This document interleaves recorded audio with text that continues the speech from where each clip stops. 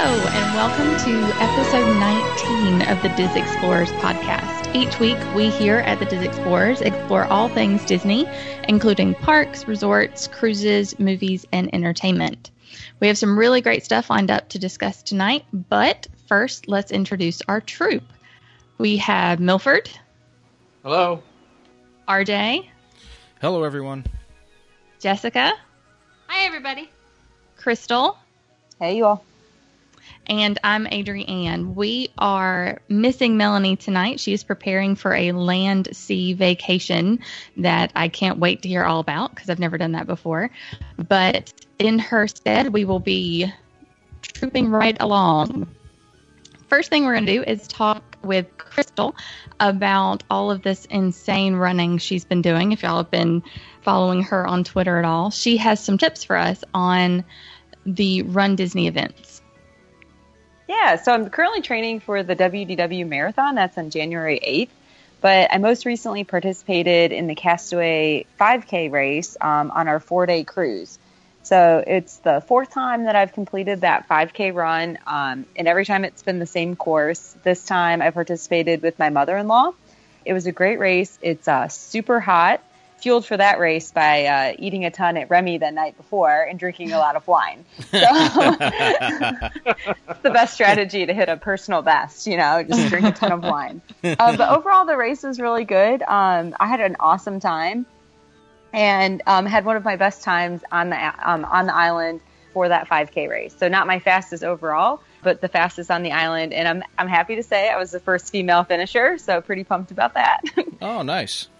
Yeah, thanks. But you don't get anything. So everyone gets like a rubber medal and a little bit of pride. But outside of that, that's all you walk away with. So it is a great race. And in order to register for the event, you just go to guest services and they'll give you an excursion style ticket, or you can sign up the day of the race. So if you head down to Evolution, which is on deck 4, between about 8 and 8:15, you can go ahead and get registered there. You just sign a waiver and you get a bib number. So it's very casual. You can sign up the day of the race. That's what I've done the last 3 times.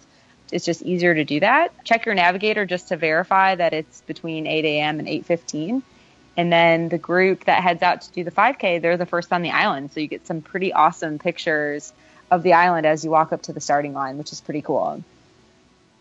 And then as you head out, just make sure, again, you have your ID and your stateroom key because you are going onto the island. So at that point, you have to be able to enter back onto the boat, and you're going to have your stateroom key to do so.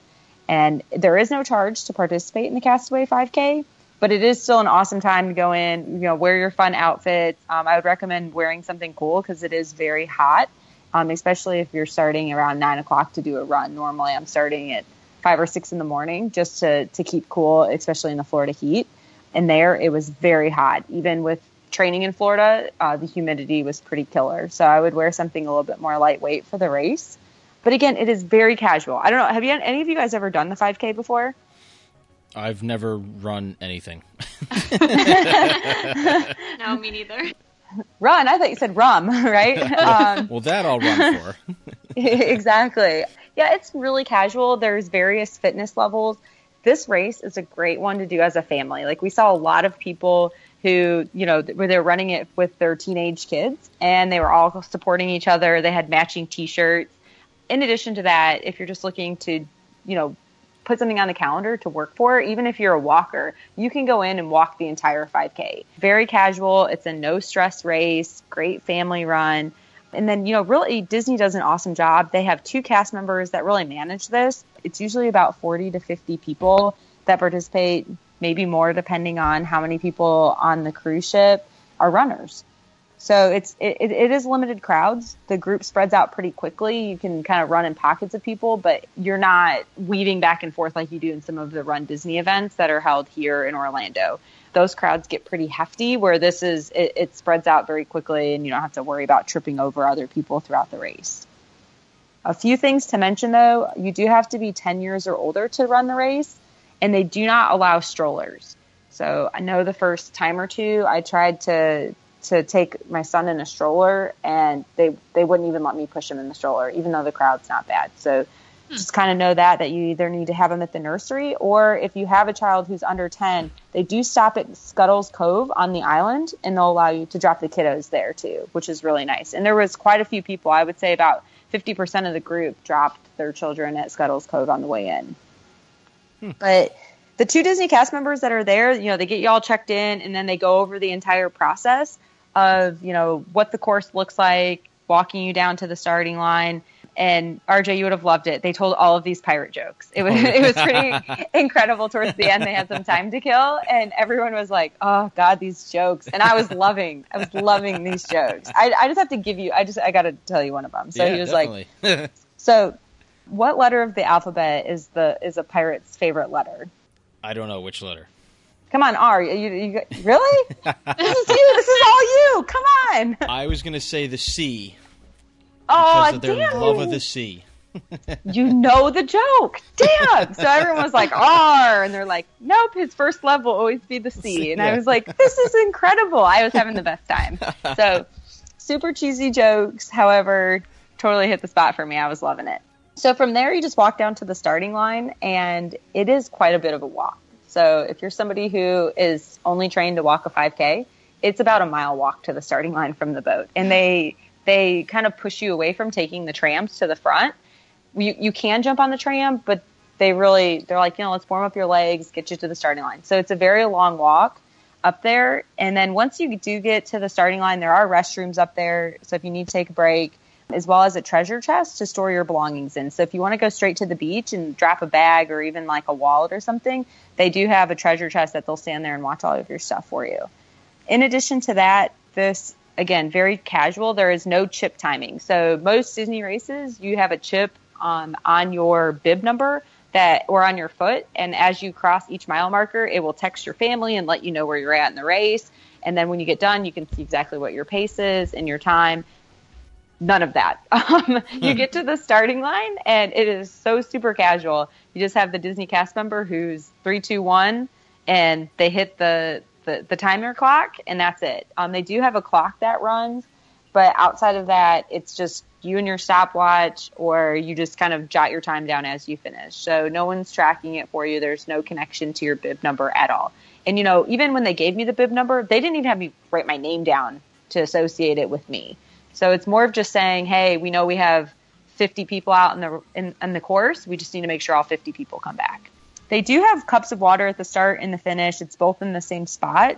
So there are multiple stops to get water along the course. 4 in particular, as you kind of loop around, you'll hit the same water station. So there is a Disney cast member there that mans that water station for everyone as they go by. But overall, when you hit the course, they just do the countdown with the start clock. You will go up the path to the bike path and follow that counterclockwise into the loop and go flip out of there, head down the landing strip, and then just do a hairpin turn to come back to the loop. And that right where you hit the bottom of the loop is where the water station is set up. So you go back into the loop counterclockwise again. And really, there's red plates all over that are permanent to tell you where to go and indicate which way the route's headed. It's pretty straightforward, but I did see a few people that were heading down some side pathways, just getting lost throughout the run. But for the most part, it just goes through that first loop, down the runway, a hairpin turn, back into the loop counterclockwise, and then back to the start. So it's a really quick race. It's paved and flat, so you don't have to worry about terrain at all. I think really the toughest part to dodge is sometimes there are bikers throughout the path. So there's trams coming down the landing strip to take people to the adult beach as well as the bikers. So you just kind of have to watch those corners for everyone. But overall, it's a quick 3.1 miles and really surviving the heat, because as you run down that landing strip, it gets hot. There is no shade. But you do get the crowd right there where you can kind of see everybody and high five, and there's a lot of camaraderie as you're doing the race there, and hit that last water station before you head off to the finish. So they call that second loop that you go through counterclockwise the loop of doom. So depending on how you're feeling, sometimes it can be the worst loop ever with the heat. But overall, it was a great race. The biggest thing is coming to the finish. So it's very casual. You have a cast member there with the medals, and there's a few people, mainly family members, kind of cheering everyone on. But when you cross the finish line, They hand you the medal, you kind of do mini celebration, and then there's a water station set up there. So it's not like Run Disney where it's photographers everywhere. There's characters. As you finish, you get a goodie bag with a bunch of snacks in it. This is much more low key. They do have some merchandise that you can purchase at By the Shore store, which is right at the finish line, and that has T-shirts and some hats. But there is no free T-shirt at this. So if you are driven by medals and T-shirts, you will only get a rubber medal on this one. No free T-shirt. So that is like my driving force with everything is getting something for free. But in this one in particular, you do get a rubber medal, and they have changed the medal annually. So the first time I did the race, it was a plastic Mickey with stickers on it. And that was the first medal I'd ever gotten. And all of them said winner. So you felt pretty cool walking to the ship because they're like, look, it's a winner. And you're like, I finished like dead in the middle of the pack. So you could have been last, and you're like, you post it to Facebook and they're like, she won the race. Your Facebook friends have no idea that you didn't win, that you came in last. Well, that's okay, because the first time I did it, we got a certificate. Oh, That's really? funny. Certificate suitable for framing. So they have evolved. That's awesome. But Yeah. even if you choose to walk the entire thing, or you get halfway through and the heat is just too much for you and you choose to turn and just head back to the finish line, everyone gets the medal. So if you decide to do it, you do get to take away the swag on this one. So that's why it's such a great race for the whole family to participate in. Or if you're not even necessarily a runner, it's so casual that, the expectation isn't, you haven't gone in and spent, $180 like some of the other Run Disney events. This is free as part of the cruise vacation. So it's much more low key than some of the other races. And then when you walk away, you can eat whatever you want the entire time because you burned off all those calories. So it's pretty incredible. And I was going to say, that's pretty much my only motivation for exercise ever, is to eat more. So, and Absolutely. the first thing that we did is we had to go hydrate afterwards. So we went and got conch coolers. So that was our first stop. Yes, Nice. my mother-in-law we went and got a nice conch cooler to cool down, and then she had to head to first aid because she had some blisters. So they do have a first aid station that's permanent there on the island, and they hooked her up and cleaned off her blisters and gave us some clean Band-Aids and stuff to help her out to get through the race. But overall, super fun race, very casual. I would recommend it to an avid runner or somebody who's just running their first 5K. This is for anybody. It's not an intimidating race, and you can go down there and you can have a really great time. A way to really take it to the next level is on January 11th of 2017, right after the Walt Disney World Marathon weekend. You can actually jump on a 4-night Disney cruise from January 9th to the 13th and do the Castaway Challenge. So this one is produced by Run Disney, so they'll have course entertainment with music along the course. It's still a 5K, but you'll have the characters there with the photographers, and you actually get like a hardcore medal for this one. So that's a unique event that they only do once a year, and then you can get a special commemorative Castaway Challenge medal if you do a Run Disney event at the WDW Marathon weekend, as well as this event. You get an additional medal. So space is limited on that. They also have special merchandise during that weekend of doing the event. So if you want to take it to the next level, you can do the marathon weekend and then jump on a cruise, get a massage, have a good time, and do the Castaway Challenge and get another medal on there too. So that's my quick summary of the Castaway 5K. I would recommend it to everyone. Tons of fun. Run Disney does great events. So again, this one's a top-notch event as well, and it's really for anybody that's over 10 years old. You can go in and just have an awesome time. yeah, awesome. Thanks, Crystal. Yeah, no problem. Cool. So after talking about all of that exercising, it makes me hungry. And thankfully, RJ just had a trip to Walt Disney World during Food and Wine. So let's hear all about that. Okay. We're in for Hang it. on to your hats and glasses And your Mickey for ears. this one. And your Mickey ears, yes. All right. I promise not to go ad nauseum with stuff. I kept notes every day just of like the highlights and stuff like that, and we did first of all, start by saying it was just my wife and I. We left the kids at home, so this was a very much an adult trip to the point where we did things that we wouldn't be able to do with our kids until they get older. Tours, extreme late nights, and so on and so forth. So we got in Sunday about lunchtime into Magic Kingdom. And tradition for us is, even when we're with everybody, the castle's got to be that first thing I see when we get on property after Magic Express, and our room was ready, so we dumped our bags at the hotel and freshened up quick, and then we were right to the park.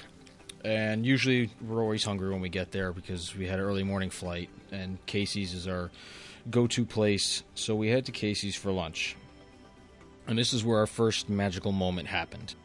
So we get in there, and we order our food. So I ordered whatever hot dog. It has the pulled pork and the coleslaw on it and the meal, and now they used to just sell the corn dog nuggets separately, and you had to buy the fries. Now they have it as a meal. So my wife ordered that.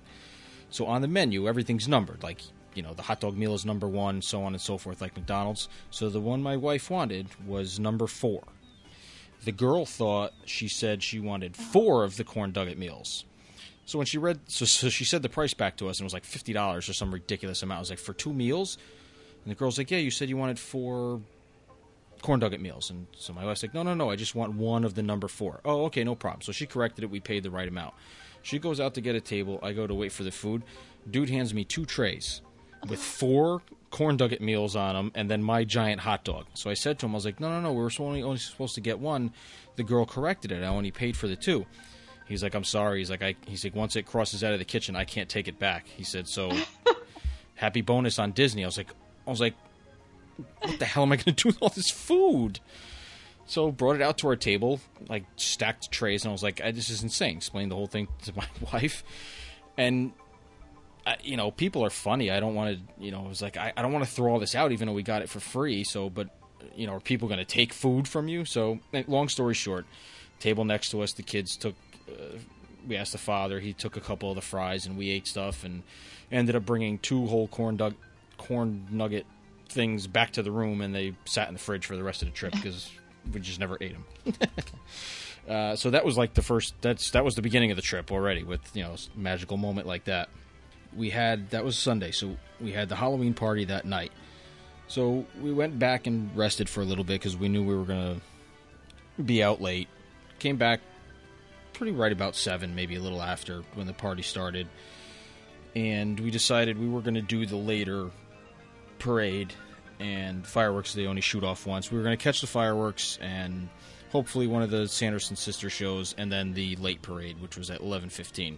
We wanted to go and see some of the different characters that we've never gone and done when we've been there with the kids. So that we ended up only getting to do 2 just because of timing. So we got Jafar and we got Jack Sparrow, which in lines for both were not that bad at all. Jack Sparrow was a lot of fun. He was up on the stage where they used to do the pirate show, and him and I, joked about, rum and stuff, and he had an awesome answer back to me because I asked him. He said, he saw my tattoos. He's like, "Oh, I see you're a pirate yourself." He said, "But you don't look much like one," or something like that. I said, "Well, I'm disguising myself." I said, "Because I'm actually on the hunt for rum." So he turns to me and he says, "You're in the wrong place, mate." He said, "This is what they call a dry port." Oh. He said, "You're going to have to look elsewhere." And I just thought it was the funniest thing in the world because, number one, it's true because it's a Magic Kingdom, but his delivery was like, it was really cool. It was really, really cool. So that geeked me out. And we wandered around the other side, and we were going to try it for the 7 Dwarfs and a couple over there, but the lines were really, really, really long, so we decided against that. So we headed out to go stake our spot for the Celebrate the Magic, and then the Hocus Pocus show, and parade fireworks. At this point, it started, there was a lot of heavy lightning, thunder. They kept putting the delay announcements on. People kept getting up. Every crack of lightning and thunder was louder than the next, and the park started emptying out. They kept delaying stuff. Then it started raining, and it came down in flipping sheets. So we had ponchos with us because I brought them from home because I'm insane. And we have a ton of them. So we hid under the People Mover over by the Tomorrowland Terrace area. And we're just going to kind of wait it out and see what happened. It probably rained for close to an hour, maybe. And we were going to pack it in. We were thinking about maybe going on a ride. We were going to do the People Mover because it was right there, but then they had stopped that because of all the lightning. So we started kind of making our way out. The rain was subsiding at this point, so we went up and stood up in the train station and just kind of hung out there just to see what happens. And it was probably, I think the actual time was about a 75-minute delay. We saw they started doing the Sanderson sister, the Hocus Pocus show. They started doing it. So we couldn't see really well from the train station. I wasn't running down Main Street to watch it. So they did that, and then by that time the rain had gone all complete, and then the lightning was off in the distance, but it was still on. So they ended up running everything, but on an hour and a half delay, pretty much. So they did that show. They did Celebrate the Magic with the special Halloween thing in the middle of it, and then they did Hallowishes first, which I guess they do that anyway. So they did Hallowishes, and then they ran the parade.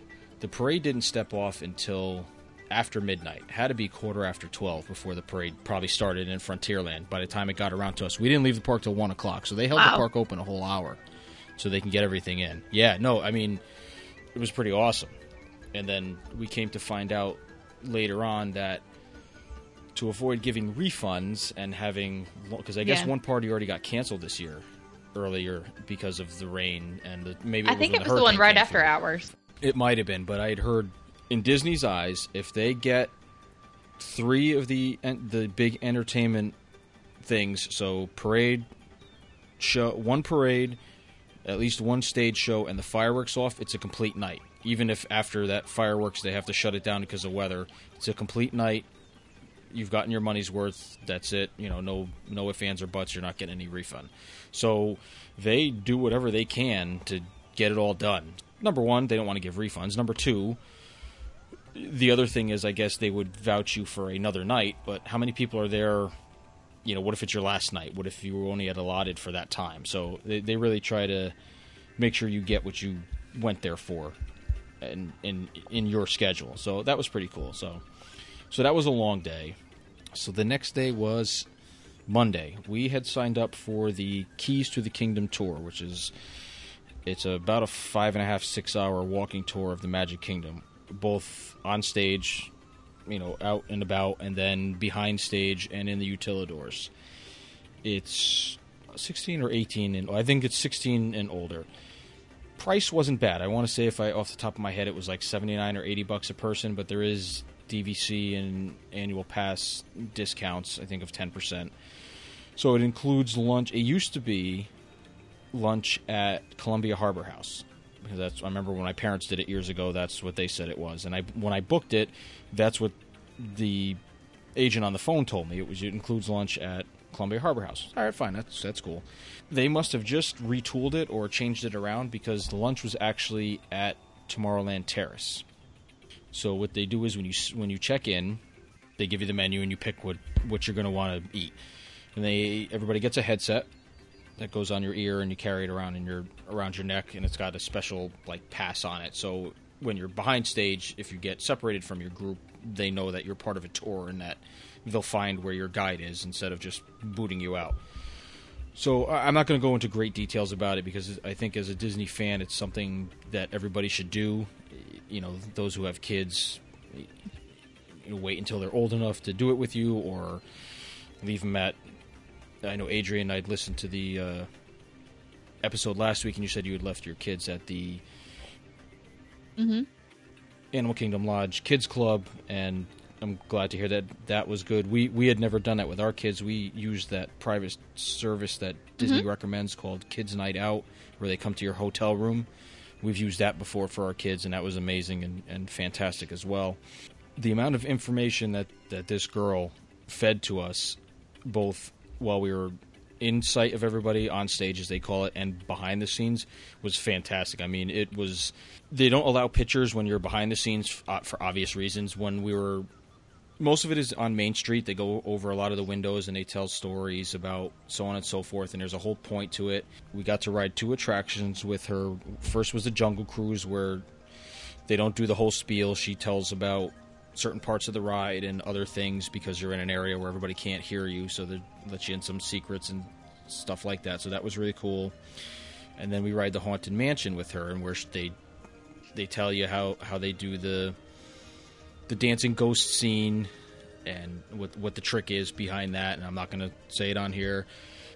It's basically a parlor trick from the late 1800s, so it's nothing extravagant. It really, really isn't. And honestly, I knew what the name of it was, but I didn't really know how it was done. So even when they explained it to me and we went on the ride, I still couldn't put two and I was like, I still can't see how it I get how it's done, but I just couldn't. It doesn't seem that way when you're watching it. Like it didn't ruin the magic for me. It was pretty cool. And there was other tidbits and stuff and hidden Mickey things that they told about. We went where they take you behind stage is where the parade comes out, over by Splash Mountain where that big giant gate is. So you walk back there, and they show you where the big warehouse where the parades are stored. So the first one was like an outdoor big tented area, and that had where the Butiyu, the seasonal parade floats, were out there, and she explained about some of those and the different things about them. And then inside the building is where the Main Street Electrical Parade was stored, and that was just like, it was like, because, I mean, none of it was lit up, but everything's in there. It's all in order of how they pull it out. They showed us inside one of the little lightning bugs, the little snails that spin around, where the guy sits and how he controls it and so on and so forth, and explained about how these drivers get certified to operate the equipment and how many hours they need to man the floats and so on and so forth. And the only thing I'll say about it is every float is driven by a driver. There's nothing under the pavement that guides the parade. There's no magnetic things like the People Mover. There's no guides. There's no anything like that. It's all... There's people in every single one of them, which I did not think. For the longest time, I thought there was some sort of stuff under Main Street that helped those floats stay in line and knew when the timing was and so on and so forth. So that's all done by people, real people. So, and then the other funny thing about the parade I'll say is, and then that's all I'll divulge about that, is there's a line, a yellow line that's called the sight line, and it's basically the line between where people can see you coming out. Like when the parade starts, there's a yellow line. As soon as you step over that yellow line, you're on stage. If somebody's like right near that gate, they can see. That's where the first time they can see you. So as soon as you step over that line, you have to be doing your routine. Your lights have to be on, for Festival of Fantasy, you have to be doing your dancing. And so what the girl, our guide, was telling us, she likes to come on her lunch break, if it's a later lunch break, at the end of Festival of Fantasy, and for when the parade ends on Main Street, because then there's that same line. Once you step over that line, you're not in the sight of anybody, no matter where they are on that parade route. And she said it's just hysterical to see, because everybody's hot. Contrary to popular belief, there is no air cooling systems in any of those costumes, so those there's nothing. They are sweating it out from the beginning to the end. She said princesses are ripping dresses off. There's heads that are flying. It's like she said, and it's the funniest thing in the world because these people are, losing pounds along the parade route every day. So, long story short, it's definitely worth the money. It's worth the time. It was probably close to 3 o'clock before we were done. It get about a half hour for lunch, and then we went and finished out the tour and went through some more back scenes. Then you go down into the utilidors, and I guess from what she said, the older tour, you're only down there for about 25 minutes. We were down there for probably close to an hour, and that's where the tour ends down there, and then you come back up near Tony's Town Square restaurant behind the hat shop in that area where they have where they opened up the exit now when the park is busy, and they send people on that backstage exit area. That's where they brought us out, near the confectionery. Utilidors are very cool. It's very, very cool. But it's behind the scenes, it's not decked out like up above.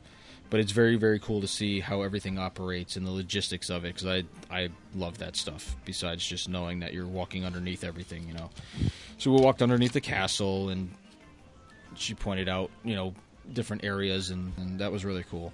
Nothing else, but then later that night, we went back to the room, and then there was another really bad storm, and we were kind of just stuck in the room. I mean, it was nasty out there. And we stayed in the room till later in the evening. It was probably about 8 o'clock. It let up. We headed out and went down to Disney Springs to check it out. It had no reservations for anywhere, so we weren't intent on eating at any of the big-name restaurants. We checked out a few menus and ended up eating at Blaze Pizza, which is fantastic. Oh, my. The closest one to me now is like 40 miles away, and I'm looking for an excuse to head up to that area of Connecticut, because that was some good pizza for the price. Man, really, really good. And, Disney Springs was cool. There was a lot of, it was raining, kind of still drizzling. It was dead. There was nobody there. We didn't check out everything But we kind of walked around, and I like the feel of it. It's probably a pretty cool place to hang out when it's not raining and 10:30 at night. So I don't really have much to report on Disney Springs other than that. Walked in a few shops and kind of went from one end to the other and ate, and then got out of there. The next day, let's see, next day was Epcot Day. So we hit the park right when it opened. I had fast passes for Frozen. I believe I just did Frozen and like Spaceship Earth. I don't think I ever made a third one because I knew there was nothing else I was really needed a fast pass for, especially being there without the kids. So we hit Soarin' right when we got there in the morning. No, I must have did it. No, because you can't pick two because of the stupid tier system. So you can either pick Soarin', Frozen, or Test Track. You can't do all three, which is annoying. You know how I feel about that. Yep. So we hit Soarin' right away when the park opened. It was maybe 10, 15 minutes, pretty much a walk-on. So we got off and got right back in line, and it was only about a 20-minute wait. So we did it again. I have to say I was very impressed. I really, really enjoyed it. I really, really did. I loved the first one, and this one, it's right on par with it. I don't know that it's better. The places that they went were cool. I disagreed with all the negative stuff that I'd heard about it beforehand, which I fault myself on reading and listening to. I don't know that I think some of it might have been CGI stuff, whatever. I don't, that didn't bother me. The ending, I mean, I'm not going to give it, I don't know, has everybody seen it? Has everybody seen a video of it? I don't want to give it away if nobody has seen it. I know Milford's heading down there soon, and the ending, to me, is better than the first ending. Like, the payoff at the end, like, I got all choked up, and it was a very moving moment, as they say in Muppets. So, Soarin' around the world was awesome. So we hit a bunch of other stuff. Did Ellen's Energy Adventure, kind of like as a farewell, because I'm pretty sure the next time I go, it probably won't be open. And then we started over to Food and Wine. Went over to the Festival Center while we were still in Future World. I haven't been in there in years, and tooled around in there, tried some wine. My wife got a bunch of chocolate stuff from the Ghirardelli area, and I just kind of reminisced about what once was in there instead of all the stuff that was in there. I'm not going to go over everything we ate at Food and Wine. Maybe I'll do a separate little mini-sode on that, because I could probably fill up an hour on all that. Let's just say I did some damage. I can take some pictures of my little book and post them out on the on the website. There's a lot of check marks and now they do stickers instead of the stamp, which I guess stamping it might have held up the line. I don't know, but so now when you go to each booth, there's in the middle of the book there's a page of stickers that represent every booth and country, and so you place the sticker in the little box and then you check off what you had. A few highlights and newer booths. They had one from the islands of the Caribbean, which had Puerto Rico, 3 different islands all together. That was by far our favorite one. I think we hit that one 2 or 3 times. Just really, really good stuff. Really, really good stuff. I didn't hit every booth, but like I said, I did some damage. And so then we ended up we hit Frozen. I think our Fast Pass was like 5:30, 6 o'clock or something like that. Got in the Fast Pass line, and it was still like 20-minute wait with the Fast Pass line. It was crowded. I mean, the inside was packed. Nobody was waiting outside in the standby, so I didn't catch how long that line was for. I was impressed. I liked it. I think they did a really, really good job on it. I really, really do. It was the audio animatronics were fantastic. Everything was working perfectly. All the faces were lined up. There was no hitches. It didn't stop. I know they were having a lot of issues because they didn't have any soft opening or testing period. They just they got it online and they, opened it up to the public. So I think they've probably finally got all the bugs worked out of it. It was really, really good. I think they did a really, really good job. And, the track is pretty much the exact same as it was for Maelstrom. So for those of us who rode Maelstrom a ton of times and kind of know it, it was fun to see like what was in the place of you're going up the hill where the eye used to point at you. Well, we only rode it once, so I don't know it by heart, but it was cool how they changed it and how they kept the same effects on it, and where they send you back down the hill where the trolls used to be, and then where the big oil rig was, and the polar bear. So it's got all the characters. They're all in there. The trolls, Marshmallow, the big snow monster, Anna and Elsa a couple times, Kristoff and Sven, and they're all the animatronics are stunning. It's ridiculous how far they've come with those things. Even between when they opened Under the Sea and everybody was losing their minds over the Ariel animatronics, which I thought were fantastic. These ones are even better than those ones of Ariel in there. They're really just look like people. So that was pretty awesome, and ended the night with Illuminations, which is my favorite show. Wednesday was pretty much a non-park day for most of the day. We hit breakfast at Kona, and I did the Trader Sam's event, which was part of the Food and Wine thing, which was a 2-hour behind-the-scenes at Trader Sam's, which I wish I read more about, because I stuffed my face at Kona with the big kahuna and walked out of there all fat-bellied and happy. And we had like 10 o'clock reservations, so walked into the Trader Sam's event at noon, and lo and behold, they were having food pairings with all the drinks. So we got 5 cocktails in 2 hours. Oh my gosh! Yeah. Oh my! Yes, the first one was like a shot, pretty much. I know I posted menus with Bay Lake Society group on Facebook. I put some pictures of all of them because a lot of those people were all bummed out because they couldn't get into the event because the tickets were sold out. So I'll put some on our thing too. They let you take home the menu. You got recipe cards for all 5 drinks with the ingredients and the brands that they used, and it was really, really cool. It was such a cool event. I ended up sitting at a table with 4 other people. I couldn't have found 4 other people like me if I tried. It was just like there was 2 people there. I sat down with them, and then another mother and son came and sat with us, and we had a great time. It was, needless to say, we were the loudest table, and the servers really enjoyed that. They visited us often at our table. So basically what they did was they went over every drink, how they make it, their little story behind it. They would have the effects going for what the drinks were. And then you had the drink. The chef came out for each little small plate item and explained how he made it and what it was. And so we would eat the small plate, and then they would come around and how did you like it? So it was very interactive, and it was awesome. It was really, really well done. For the $100 that it was, you definitely got your money's worth. And I did post pictures on Twitter and everything everybody did. They had that new Haunted Mansion Tiki mug that came out in Disneyland. They had them there, but only for the event and only to drink out of. So everybody was, I think that was the only time I saw everybody with a phone in their hand, taking pictures of that and putting it all over social media. They were very hush-hush on when the release date in Disney World is, because I guess what happened in Disneyland, and I don't know, Jessica, if you've been since these have been released out there. I haven't been since they've been released.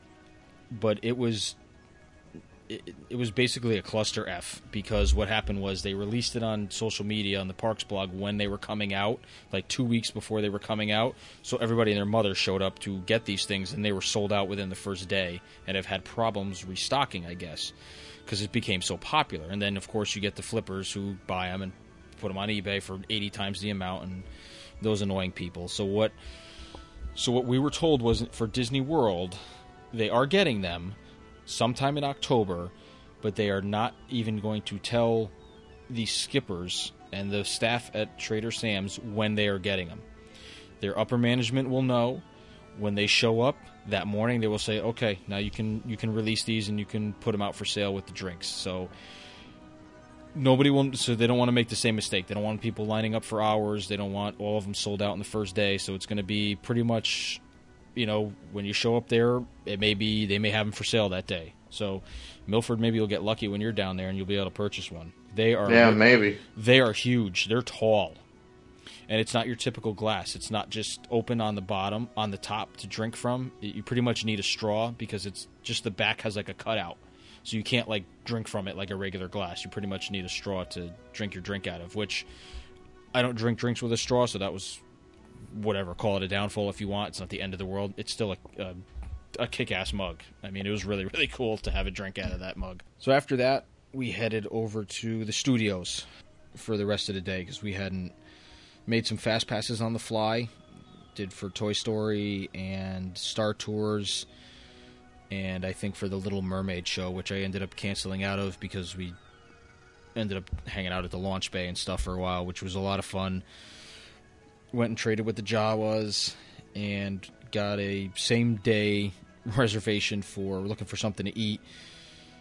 We were looking for sci-fi that was taken, so we ended up going to 50's Primetime, which I like. I really like that restaurant. I like the food and stuff.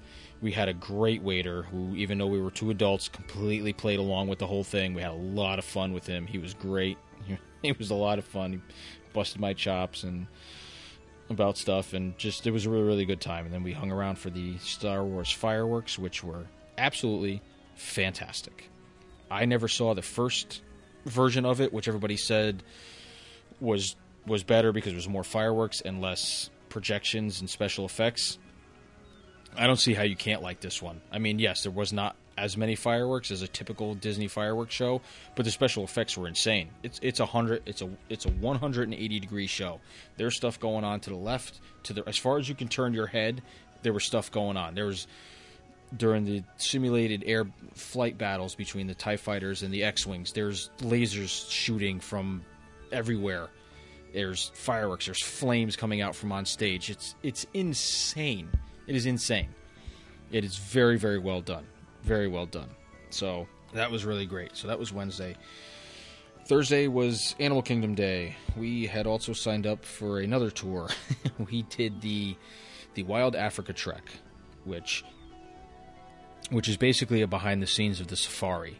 So those of you who have been on the safari, and you can see when you're coming around one of the corners, they have these two suspension bridges.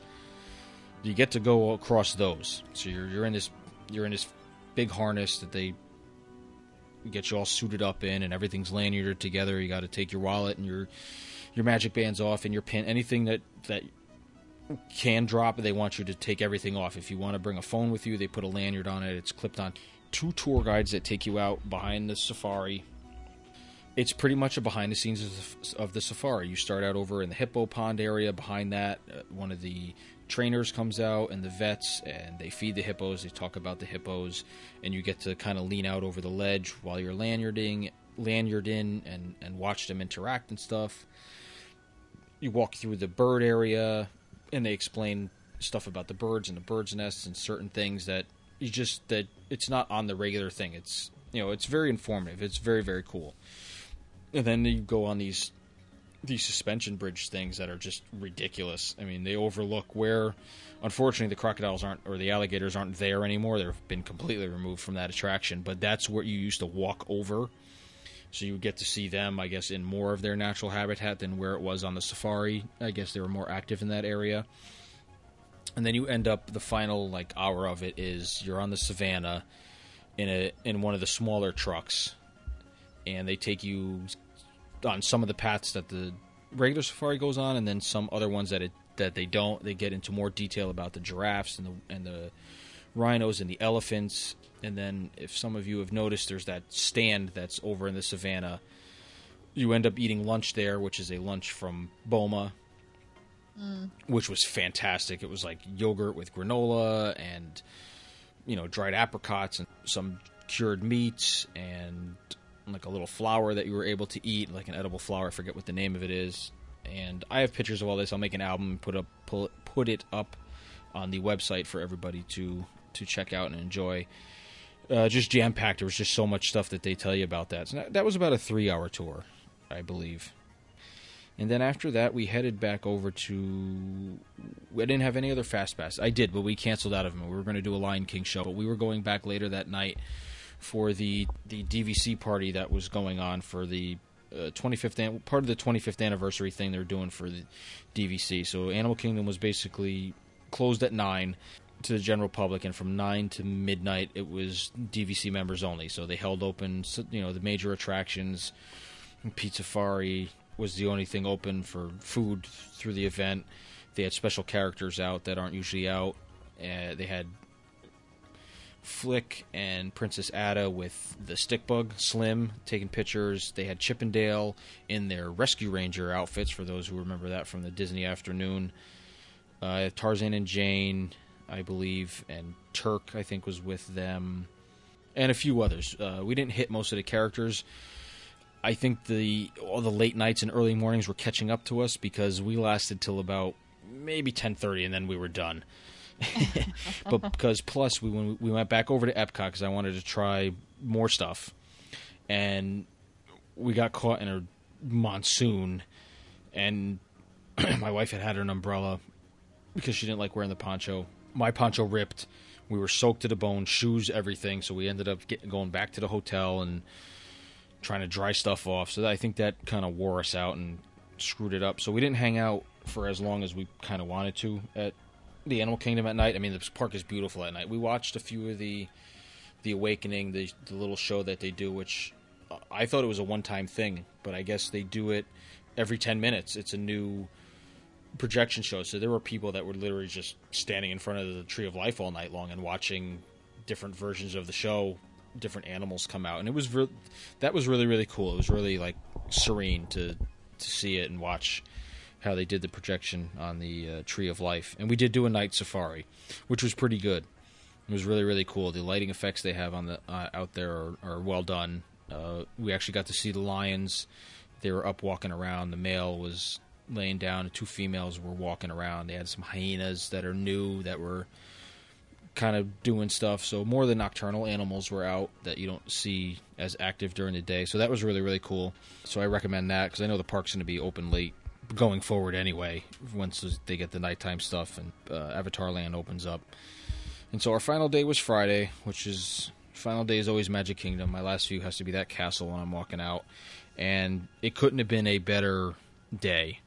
I'd made some fast passes Thursday night for Friday morning and got like Space Mountain. I think I did Buzz and Pirates or something along that line.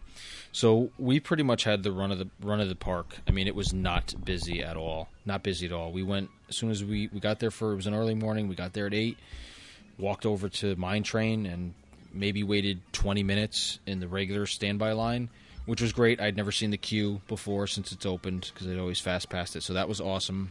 And I'll just run a list of what we did between 8 o'clock and we left there at about 4:30. So we did Space Mountain, the Mine Train, Ariel's Under the Sea, Peter Pan, Splash. I did Splash Mountain. My wife didn't want to. We did PhilharMagic. We rode the train around like a time and a half. Did Pirates, Carousel of Progress, Buzz, Laugh Floor, Small World, and I think the People Mover maybe twice. And that, and everything. I would make a fast pass for, like, the only fast pass I kept was Peter Pan because I knew that would be long. But, like, I made a fast pass for Small World. We used it, but I really didn't need to. I think I made Splash Mountain, which confused me. I think Disney does this on purpose. It said all the fast passes were sold out. I got in the standby line, and this was, like, late afternoon, like 1 o'clock, 1:30, and I waited 20 minutes because I timed it. So I don't know why they said fast passes were sold out. There was nobody in this park. It was also a party night, which I know sometimes kind of affects it. But so that's it in a nutshell. That's amazing amount of stuff still to get done. Like, I think you might have topped my trip from July. Oh yeah, yeah. That's I mean, impressive. I didn't run through the list of everything. I mean, we hit pretty much everything at Epcot as well. I think Mission Space was the only thing we didn't do, and Figment. We went into the DVC member lounge and checked that out. That was pretty cool. Watched the Janitors because I love them. And we wanted to catch more live entertainment over in World Showcase, but by the time we kind of got going, most of that stuff kind of ends by 5 o'clock. So we didn't see as much as that because the kids never want to stand around and watch that stuff. But we wanted to see the mariachi band and the kids like the funny stuff, so we'll watch Sergio over in Italy, the whistle guy, or the guy in France with the chairs. Oh, the guy with the chairs. Yeah. My father always loved that stuff, so we always stopped and watched that. When Italy used to have the little comedy troupe, and Britain used to have one too before they had the bands going through. So, yeah, all in all, fantastic trip. never had a bad trip to Walt Disney World, but it puts a different perspective when you don't have your kids and you don't have to, like I said, we made 2 dining reservations, and one was on the fly same day. Like, it was like 4:30. I was like, where do you want to eat dinner? And we got a 6 o'clock reservation at 50's prime time. So you can't ask for much more. We had a great time. Great time. This will probably be the last time in a very long time. It'll be just my wife and I now that, I'm not going to get away with leaving the kids home anymore after this. I know. It's amazing how, like, so much of my love of Disney comes from showing it to my kids and sharing it with my children. But then when I get the chance to go, just me and my husband, how much I love it just as much. Maybe that's just the insanity that's in me, but I love because how you get that time to really explore. Oh, definitely. Definitely. I mean, especially after doing the tour. I'll tell you one last thing about it, and then we'll move on. And so when she walked us through the new Tangled area where the bathrooms are and stuff, and I had no idea about this, and I had never heard anything about it. There are 10 hidden Pascals in that area. Huh. Like him camouflaged as his surroundings. She showed us, and there's one, so there's technically 11. There's 10 that are camouflaged as the surrounding whatever he's on, and then there's one actual green Pascal. So she showed us him, and she showed us 3 other ones. When we went back to Magic Kingdom that last day, I could not find all of the ones that she showed us. I remembered where 2 of them were, and I found a different one that I remember her not showing us, and I remembered where the actual Pascal was. But I looked and looked, and I couldn't find any of the other ones. I mean, I didn't spend tons, maybe 15, 20 minutes. We stopped and took a break and just wandered around. And I couldn't find. I took pictures of the ones that I found, and I'll post them on the thing. But I never knew about that. And how long's that area been open? 3-4 years? I had no idea. No clue. And I don't think anybody else that was in our tour group had any idea either that it was there. So, how many people are typically in a tour group? This one had, it wasn't even 20, I don't think. Or maybe it was about 20. I would think in this one, I don't know what the limit is. I think it's whatever. I think that's probably manageable for one tour guide where everybody can hear. So there was probably 15. 15 to 18, I would believe, was in our group. And then for the Africa one, there was only 8. Yeah, because it was... That one's expensive, though. I'm not going to lie. That I was about to ask. The Wild Africa one, I think, was close to $200 per person, and that was that's what I thought it was. And that was after, I think, a discount, or that one offered no discounts. I don't think the Magic Kingdom one was definitely for what you get worth the price. And there's another one. There's a longer one. I think it's an 8-hour tour that dives in deeper, not so much into the utilidors and stuff. It's just a lot more history and stuff about the parks, which the girl recommended to me because I, asked a lot of questions at the end about stuff. And then, we did the behind the scenes tour too, only because I hadn't done it, and that is like $15 with the discount. It's like a 45-minute thing, and it was cool to be behind, walk through the greenhouse, but it's like my wife had said, unless you're really into gardening and plants and vegetables and stuff, you kind of get lost with all of the nomenclature, as Melanie likes to say, of what they were talking about. Like, they get really into detail about stuff, but it's really cool. It's really interesting how they talk about how they, with the different pest control with the insects versus pesticides and stuff like that. And they play a little game where you sniff spices and see if you can guess what they are, and they let you feed the fish in the little fish area. So it's pretty cool. If you have time to kill, that's worth it for 45 minutes. If you're not, like I said, we didn't have to run anywhere. We didn't have kids to worry about. So, and that was like, we signed up that morning for like a 2:00 tour because I highly doubt that one ever sells out. But so yeah, so really, really awesome. So countdown to April begins to the next trip. No, I'm so jealous. I mean, I just got back, but I'm still so jealous listening to your story.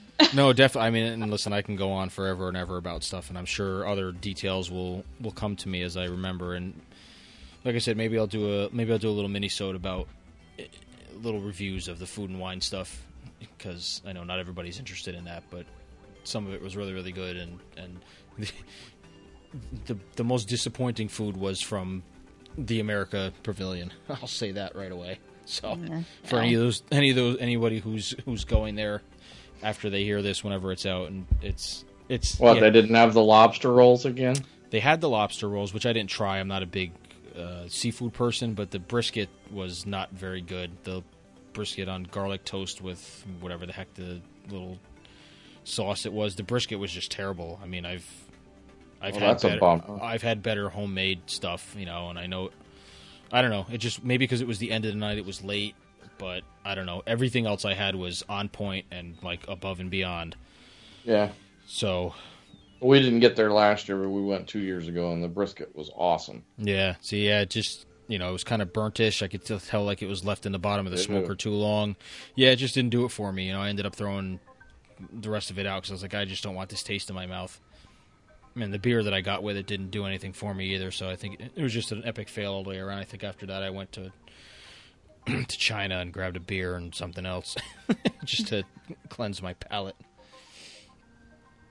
But so that was my trip in a nutshell. And on social media, anybody has any questions, I put a bunch of pictures out there and stuff like that. So give me a shout on the Twitter and everything else, and I'll be more than happy to discuss anything else in more detail that I can remember. So now that you've heard enough of me. Oh, hush. All right. So finally tonight we are going to go to our in-house royalty with Jessica and let her spotlight a post from her blog, Duchess of Disneyland. Thank you. I like that. I'm going to make my friends call me that. You absolutely should. Yeah. So a couple of days ago, I was thinking about how, a fact of life at any Disney park is the fact that you're in line for a lot of the time. And I was talking to some of my friends about it, and we kind of were saying some lines are actually not too bad. They're almost part of the experience. So I thought what I would do is write a blog post about my favorite lines. Not that anyone likes being in line, but the ones that are the best if you have to be in a line. So I picked 5, but for the sake of time, I'll just talk about 3. So one that I actually really like is Roger Rabbit's Cartoon Spin, which to the best of my knowledge is unique to Disneyland. I don't know of any other Disney park that has this one, but it's based on the movie Who Framed Roger Rabbit. And what I like about this line is that you basically walk through downtown Toontown at night, which is kind of different for a queue. A lot of times they just have murals or little vignettes in the windows, but this is a full-on, you're walking through the city. So you walk by the club where Jessica Rabbit performs, you go by Baby Herman's apartment, and you kind of go through the lab where all the dip is and all that kind of stuff. So it's just, there's a lot of Easter eggs. And if you're like me and you really like the movie, it's just really exciting and fun to keep saying, oh yeah, I forgot about this, or noticing different details that they incorporated. I think they did a really good job of making it, it's not interactive, but of making it engaging and interesting. So another one that I really like is Big Thunder Mountain Railroad. And I was actually surprised when I went to Disney World because the lines are quite different. The Disneyland line is entirely outside, and when you go into the actual queue area, it's kind of sunken and it's pretty enclosed by like a big garden and a town. So you walk through the town of Rainbow Ridge and you go past the mine and you see all the storefronts and you kind of go under the tracks and then you come up into the loading area. So what I like about it is that it's really pretty because it's all gardens and the big water feature and everything, but I also like that it's so private. It's smack in the middle of Frontierland, which in Disneyland is where Liberty Square is in Disney World. So it's right off the hub. It's very busy. But it's really actually quiet and isolated except for the sound of the train. So it's kind of amazing that you can be in the middle of the action and then still sort of be in a little bubble. So I think it's really cool. And then the third one that I'll mention is Indiana Jones. And what I love about this line is that it's totally interactive. You can get these little decoder things because there's these symbols written on the walls and you can kind of figure out what messages they say. There are little interactive gags, like you can pull on a rope and then you hear the guy attached to the rope scream, and Every room kind of has like a different activity basically, and all of the rooms are really elaborately decorated, and it's just really cool. And you kind of wander through the caves of the temple, and you hear bats, and you go in this old school projection room. And honestly, if the line for Indiana Jones says 15 minutes, that means there's no line, because it takes you 15 minutes at least to walk to the starting area. It's one of the most elaborate lines ever, because it actually walks you outside of the berm, which is where the train is, and off of the standard like Disney bubble. So it's kind of amazing how far you have to travel, but they make it an enjoyable trip. So what I wanted to know from you guys is, do you have lines that you actually really like? Or am I the only person that's like, yeah, this was kind of fun? I don't know. I think it's funny that you mentioned the differences between the Disneyland and Disney World Big Thunder Mountain Railroad, because that's the first line that came to my mind. Oh, when I was really? thinking, yeah, I love the one at Disney World. I think it's hilarious and it's interactive, and I don't know, it's definitely one of my favorites. Yeah, and it didn't always used to be that way. It used to Right. It generally was, you just zigzagged forever underneath the thing after you walk up the little climb at the beginning. But yeah, they've added the story into it, and you can look down the wells, and it's got those funny signs that you had posted pictures of, Adrian. So yeah, that's a really fun one. Like I've said before on here, I don't mind waiting in the lines. It's they've done a great job with some of the newer ones and refurbing some of the older ones. Like I said earlier, the Mine Train line there's a ton of stuff to look at in there. There's stuff to spin around. There's little games to play. And there's just lots of things to look at, up, down, side to side. And like you said, Jessica, about the Indiana Jones thing, they seem to have adapted that theory out here, because when you go into like the seas from Nemo, I mean, it's all inside, but I mean, it seems like it takes you 10 minutes to get to the inside of the ride. Yeah. And the same thing with like, what was the other one? Ariel, the Under the Sea Adventure with Ariel. I mean, it zigzags through the caves and everything, and there's little games you can play there with the little crabs and picking up stuff. Scuttle's talking to you. And Scuttle's, yeah, he's yapping, and so... Well, and Mine Train's the same way. Yeah, exactly. Oh, Mine Train is the best. I don't know why I didn't think about that one. Yeah. My kids, man, like they have that the game almost, like the video game thing. Yeah, with the gems. They'll stay there and play that gem game, and then twirling the barrels, and even playing with the little water harp. Yep. Yeah, that line is great. That was pretty cool. And the other one that's fun is I don't know I know, Jessica, in your blog, I read it, you had the Space Mountain line. The one out here is pretty cool too, because now they've added there's a bunch of space games if you're in the standby line, and those are a lot of fun. And it's funny cool, because people, and they have a ton of them. It's almost the length of the whole standby side, because every time I go, I never get to play them though, because the line's moving too fast. Well, that's what I was just gonna say. Like, some people either stand there and play. I've played them a few times, but on a busy day, like if you go during holiday time, you're definitely playing the games, because that line's not moving that fast.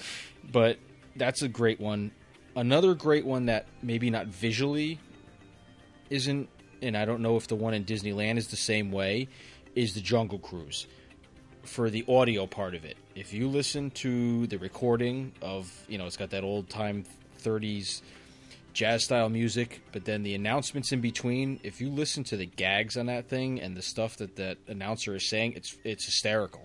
And there is a lot of sight gags in the line too, if you read some of the menus and the other signs that are hanging up. Now, I'm not, like I said, I don't know how the Disneyland one is, but yeah, it's not quite as good, I don't think, because there are a little bit of gags and music, but it's not enough to kind of make you laugh. It's just looking at a lot of walls, basically. Okay. Yeah, the audio loop is great for the Jungle Cruise queue area out here. I mean, it's just the little quips that he says are they're cheesy, but they're good. There's just it makes you chuckle. So if you can listen and hear it, if it's not loud in there, it's pretty funny. So I mean, there's a bunch out here. The Haunted Mansion one is great with the new stuff. If you wander through the cemetery that they put out there, it's all that touch things. They have like the piano you can touch. There's books that pop out. You push one, another one Yeah. pops out, and you can wave your That's hand. what I was going to say for That stuff is Disney really World. cool. Yeah, that was my favorite line there because the one in Disneyland is just miserable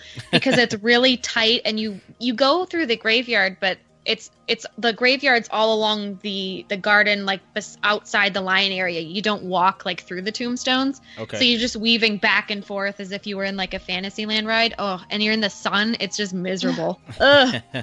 Well, that's the biggest difference anybody will say, because the luxury of room in Walt Disney World, they learned from Disneyland. All the queues that were everybody stuck outside there. Yep. Most of them are inside as much as they can be here. So yeah, they've, like I said earlier, they've done these interactive queues over the past 5-6 years for a lot of the classic attractions and pretty much all the newer ones that they've put up. I know Pooh has some stuff in there, but I haven't been on that. Is Peter Pan interactive there? Because it's definitely not here. It is. It's something with Tinkerbell. I don't know. That's another one. Like, I'd have to do it first thing in the morning, because then otherwise it's never less than an hour. Right. Like I said, we did the Fast Pass for it, so I've not seen any of the new stuff. I've only heard of what it is. So I think it's something with Tinkerbell where it's the same technology. I think you can move her around maybe with your hand, kind of like the old Soarin' ones used to be, where it's motion activated to do things, but I'm not entirely sure. So don't quote me on that. But it definitely is some sort of an interactive queue. Yeah. Oh, and I was going to say, Disney World. Geez, you guys are letting me talk too much again. For Expedition Everest, if you ever go in the standby line, there is so much stuff to look at in there. I mean, they they held nothing back in that queue. I mean, Joe Rohde must have just brought a truck in there and dumped it out. Just the artifacts and the different. I mean, it's so cool to look at. You can get lost looking at all that stuff in there. And there are like 6 or 7 hidden Mickeys in that line too, that I've never been able to find because I'm terrible at that. Yeah, I'm not but so bad at that. Me too. I'm so bad. I have the app and everything. It gives you like clues. And I know. I swear I'm staring straight at it and I have no idea what I'm looking at. But that's always something that I try to do too, especially on the aerial ride, because I just know that all the little seashell prints, somewhere there's got to be a Mickey. But that's how I amuse myself in lines if I have to do standby. I'm always looking for Mickeys. Yeah, no, I know. They're out there. Failing miserably, but looking. Yep, definitely. So I think that's one of the beauty of Disney World, right? Like, the attraction is what you're going for, but the journey is just as fun sometimes as the destination.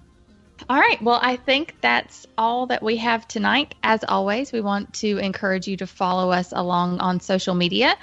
You can find us, the Diz Explorers, on pretty much anywhere.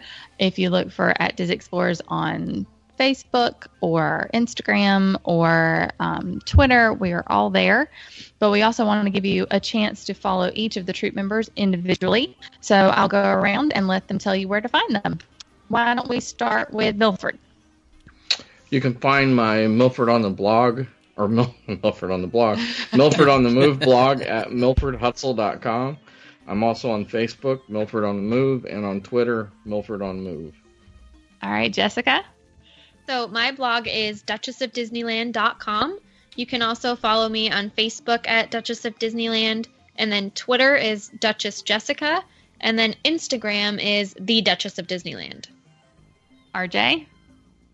All right. You can find me on the old Facebook at RJ Lucia Jr.